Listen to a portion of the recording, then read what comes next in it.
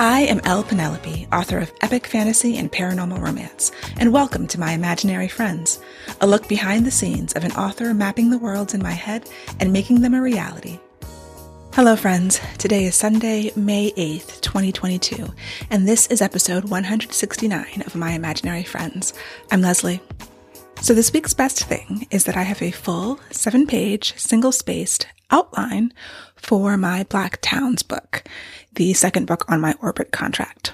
I feel like I'm almost ready to start writing. This week, I'm going to start writing. I might need another day or two to organize because I had the outline. I guess I had it maybe Monday, end of last week, early this week, but I knew I had to review it. And so I was checking it against 2 different plotting systems as I was kind of reading through it, making sure everything made sense. So my go-tos for this are Structuring Your Novel by K.M. Weiland and Save the Cat Writes a Novel by Jessica Brody, based on Blake Snyder's Save the Cat. And so I was kind of running it through that. The structure of this book is unusual a little bit. In a normal 3-act structure, you have the first act, then the break into act 2, which is double the size of the first act usually, and then a third act. And breaking into Act 2 is leaving the normal world of Act 1 into the extraordinary world. And this is through, this comes from Hero's Journey, but, they're all kind of very similar. These plotting systems can sort of be layered on top of each other. Well, I do have a story in which people start in a normal world, our world, and they literally go into a fantastical world. But it doesn't happen at the beginning of Act 2. I need a lot more time to set up the conflict and the emotional arcs. So all this time I've been thinking they're not really going to leave the real world until the midpoint of the book and then go into this extraordinary world. And even all through plotting, I was like, how much of the book, percentage-wise, happens in our world? It's mostly about our world. It's about saving this town. And they have to go to this extraordinary world to do so. And so Act 2 is not necessarily about the journey, the quest. It's not necessarily about fighting off people or even a hunt quest. It's not about getting a MacGuffin, even though it is sort of about getting a MacGuffin. And if you don't know, MacGuffin is whatever that thing is everybody wants to get in a story. The classic example is Pulp Fiction, that briefcase everyone's after. You don't know what's in the briefcase. It doesn't matter. MacGuffin generally doesn't matter. It's just a thing they need. And in a magical fantasy story, it's the magical thing they need often. So my structure is different, and I think it's okay that it's a little different, but it was just feeling lopsided. And I'm thinking, someone reads the back cover of the book. I actually wrote the blurb. I wrote a version of the blurb, which helps me figure out the plot and all of that. And, they're going to expect certain things. I expect certain things. I want the story to be a certain thing. And having them go so late wasn't feeling right to me. And so I was coming to this conclusion in the morning when I was writing with my friend during our co-working session. And so we talked about it a little bit, which is always helpful. And she was like, well, okay, what are these things that you think you need before they leave for this extraordinary world? And I was telling her, and she was like, are you sure you need that? And she gave this example of course, I'm going to forget most of it, but it was very impactful to me. But she was talking about film editors, and they were editing some movie, and, they had to cut a bunch of it. It was too long for the studio. And the editor, someone suggested, you think you need this beginning, the setup, why don't you cut most of it and just start with the action? And they didn't. Totally worked. And so I was resistant to it, but I was open to it at the same time because I felt like something was wrong, and I'm open to solutions when something's wrong. So I was like, well, let me see what I can do. So in the next sprint, I went and I saw what can I cut? What are these things that I think I need to set up the emotions, to set up the interpersonal conflicts? How can I push the main conflict earlier? And can some of that stuff come after we've had some of this main conflict? And by doing that, can I push up a little bit this journey? And it worked. I cut some stuff that I was like, I thought I needed, but I think I can do without it. And I moved some stuff around. And so it's still not going to happen when you break into Act 2. This is not one of those stories. But it's going to happen somewhere between breaking into Act 2 and the midpoint of the story, which is somewhere between 25 and 50%. And I'm okay with that. it's about the town. So you're going to spend most of the time in the town. And, these journeys are going to be kind of to the middle of the book where they go to the extraordinary world. And then for the climax, they have to go deeper into the extraordinary world to get the solution to the problem and to overcome the obstacles and finish the character arc for my main character and all of that. And so that was kind of what I was going through. I was, sometimes you think you need things and it's stuck in your head. And I have a tendency to be very attached to things in the way I think it should be and the story that I've had. I mean, the story hasn't changed. It's just I have to force myself to be flexible and to be willing to cut anything and change anything. And cutting these things and moving them around strengthened it. It strengthened everything because I found places where some of my, side characters I can have that layered in these relationships better, and all kinds of goodness came from cutting a bunch of things that I had planned and really thought that I needed. So I'm going to go through this outline again, maybe once or twice more, so that I really feel like I'm not going to waste my time writing scenes that I end up cutting later. That's kind of the point of the pre-production process, as I call it, whereas production is writing, pre-production is all of this planning, and just like in film. And hopefully it will strengthen everything else. I'm not so worried about after the midpoint. I have that plotted. I have ideas for it. Some of the ideas they're in this sticky situation and somehow they get out. And I don't need to know why or how. I need to know why. I don't need to know how yet. Those are things that come with the writing. But yeah, this week at some point, maybe Tuesday, Wednesday. Tuesday might be pushing it. Let's go for Wednesday. I want to start writing actual words, first draft words, and see how it goes. See how fast I can draft this first draft. And by the end of May, see if I'm going to need to ask for more time. Technically, this draft is due at the beginning of August. As a first draft, that is possible. This book feels long, but I did just cut some things. And because it was feeling over 100,000 words, I'm targeting 90 to 100. And it could be, which means a first draft would probably be on the order of 70. I think I'd like to turn in at least 70,000 words, knowing that my first drafts are always short.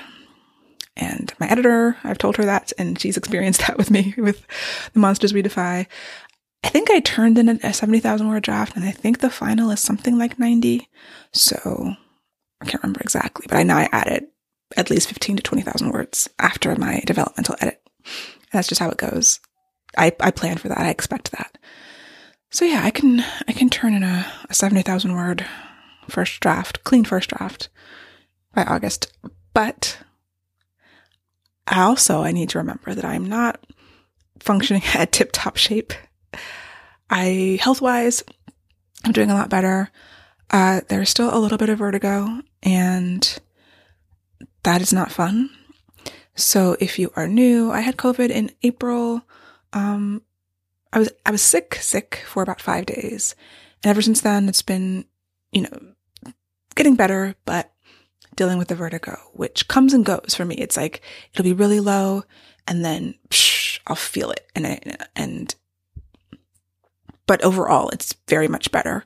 I'm basically working a full-ish day of work almost. I'm still taking naps, but, yeah, I can't push super hard, which I have to remind myself, especially when it comes to scheduling and planning and how much work I can do in a given day. So we'll see. In other news, I am taking a class. I'm taking a class on author branding and audience building. I like to take some kind of professional development, whether it's craft or marketing class, once or twice a year. And so I came across this one that I thought would work well for me because being hybrid, kind of writing in different subgenres, fantasy romance, epic fantasy for Earthsinger, historical fantasy for these Orbit books, paranormal romance for other books that I have. Also with kind of the two different names. The Orbit books are under Leslie Penelope. All the other stuff is L Penelope. I felt like I needed to focus on branding or understand it more and try to figure out how to speak to my audience and sort of build, nurture the audience I have and build a new audience for everything that I write. Try to find people who are not so focused on just the subgenre and just the actual book, but who, I think a new goal I'm going to add to my list of goals and what it means to be successful is to be an auto-buy author. There's certain authors, I get an email that says they have a new book on pre-order. I don't care what it is. I don't even read the description. I just buy it. It doesn't matter. I like that author. So that is what I would like to be no matter what I write. And I'm hoping that I'm giving people, even though things are different and there's different heat levels in my books, there's different worlds, there's different time periods. I hope that I'm giving a cohesive experience because these books are coming from me. And I think that I am. And so part of this course is going to be nailing down sort of a branding statement, almost like a tagline, and then how to approach social media from that place of like, who am I? What is my brand? What do I offer readers that they can't get other places? And how do I communicate that so that I'm finding the people who want that thing that I'm giving? And so far, I've done a couple of the modules. It's been really enlightening, really illuminating. I'm having a great time and learning a lot. So part of what I'm going to have to do is a little bit of market research. I'm going to do another survey. I haven't surveyed my newsletter in several years. I think I did 2 surveys back in like 2016, 2017. I meant to do it every year and I just didn't. So I'm definitely going to do a survey and I might even do like a focus group, like get some people on Zoom and just actually talk to them about what they like and stuff like that. That might be kind of cool. I mean, it would be fun for me to talk to readers about what they like. That kind of thing, even though like talking to new people is scary, that kind of thing isn't. Talking to people about books is not scary. It doesn't like trigger my introversion or anything. So yes, that is something that I'm going to think about doing. And yeah, just continue with this course, continue doing the work of working on the branding. I had been thinking previously about adjusting my logo because of the fact that the Orbit books are under the name Leslie Penelope and my author logo is just the L. And I haven't pulled the trigger on that because I don't know if I need a complete change. So my author logo has this fairy with the afro and the words L Penelope, and it's a multicolored logo. You can see it on my website. And I like it a lot. I don't know if it fits the brand. I mean, I got that logo before I got my tattoo. So I have this tattoo of a fairy with afro puffs, putting her right fist up. And it was an idea that I had in college, but I didn't actually get the tattoo for 20 something years. I think I was 40, maybe I was 40, 41 when I got that tattoo. And so when it came time to sort of encapsulate what I write and what I want to be doing with my work in a visual form, the black fairy just made the most sense, even though I started writing some fairy short stories, but I'm not primarily like a fairy fae writer or anything. So anyway, thinking about the branding, I don't know if I want to change the logo because I like it, but I'm open to things. And it might just be like a tweak. Like maybe I just change the colors and I spell out my whole name. Change the color to something else and keep the fairy and the font. And that might be enough. But the branding is so much more than the logo. And the logo is actually such a small part of it. One of the first things I learned in this course I'm taking is that you are your brand. So it's more than just, a fairy and a font and how my name is portrayed. It's like, who am I and how do I fit in the world and what am I doing here? And those are things that I think about a lot. And so thinking about them in like a specific organized way so that I can use them in my business is something I'm excited to be working on. And I'm going to link this article in my show notes from Christine Catherine Rush's blog. It's on attorneys versus agents. Now, Christine Catherine Rush is indie. I think she and her husband own their own little publishing company. She's been publishing for a really long time. And she's fairly antagonistic towards agents. I'll tell you that right now. She was like, even if you do a publishing deal, she's very much pro-lawyer, anti-agent. And even though I love my agent and I appreciate everything she's done and I like working with her and I would not change that, I still think it's a really good article to read for anyone who is considering working with a literary agent or is working with a literary agent, just to highlight sort of the places where it can go wrong, because there are plenty of stories of agent situations gone wrong, whether they were stealing money. Chuck Palahniuk's agent apparently stole his money, and there's horror stories all the way around. So even if you have a good agent, I think it's still a great article. I did my first deal with St. Martin's Press with just an attorney. I did not have an agent when I did the Earthsinger Chronicles deal. And my lawyer negotiated the contract, and I was very happy with that. So after that, I got my agent, and since then she's negotiated the other deals, my audio rights, my other publishing contract. And I'm happy with that too. I've had good experiences with both. I think that something my agent brings to the table is her knowledge of the industry and her personal relationships, and she has a very good reputation. And I really like being a part of the agency, but I do really like my attorney, and I know that there are downfalls and there are things that I, as an author, need to keep in mind when dealing with my agent because of the unique position that literary agents hold. And so, I think it's important to go in with your eyes open to understand the pros and the cons and make your decision that way. And just always, be vigilant and be kind of involved in every aspect of running your business. There are things that I wish, the agency did differently. Like with my attorney, I did pay her using a percentage of the deal because her hourly rate was high. And it's similar to the way that an agent gets paid, but I get my money directly from the publisher. They pay me, they pay her. Most agencies will not let you do that, as far as I know. So the agency gets the money, gets my royalty check, and then pays me. So there's a point of failure there. That's how people get their money stolen, right? So you have to vet your agents and your agency and understand how they're doing that. They're supposed to hold it in escrow, I think, and that might depend state by state. Or, as in this article shows, there aren't strict laws about how agents can function in the way that there are about how lawyers have to function. So you're trusting, that your agent is going to do the right thing, is going to hold your money in an account and then pay you, and whether it's an escrow account or however else it might work.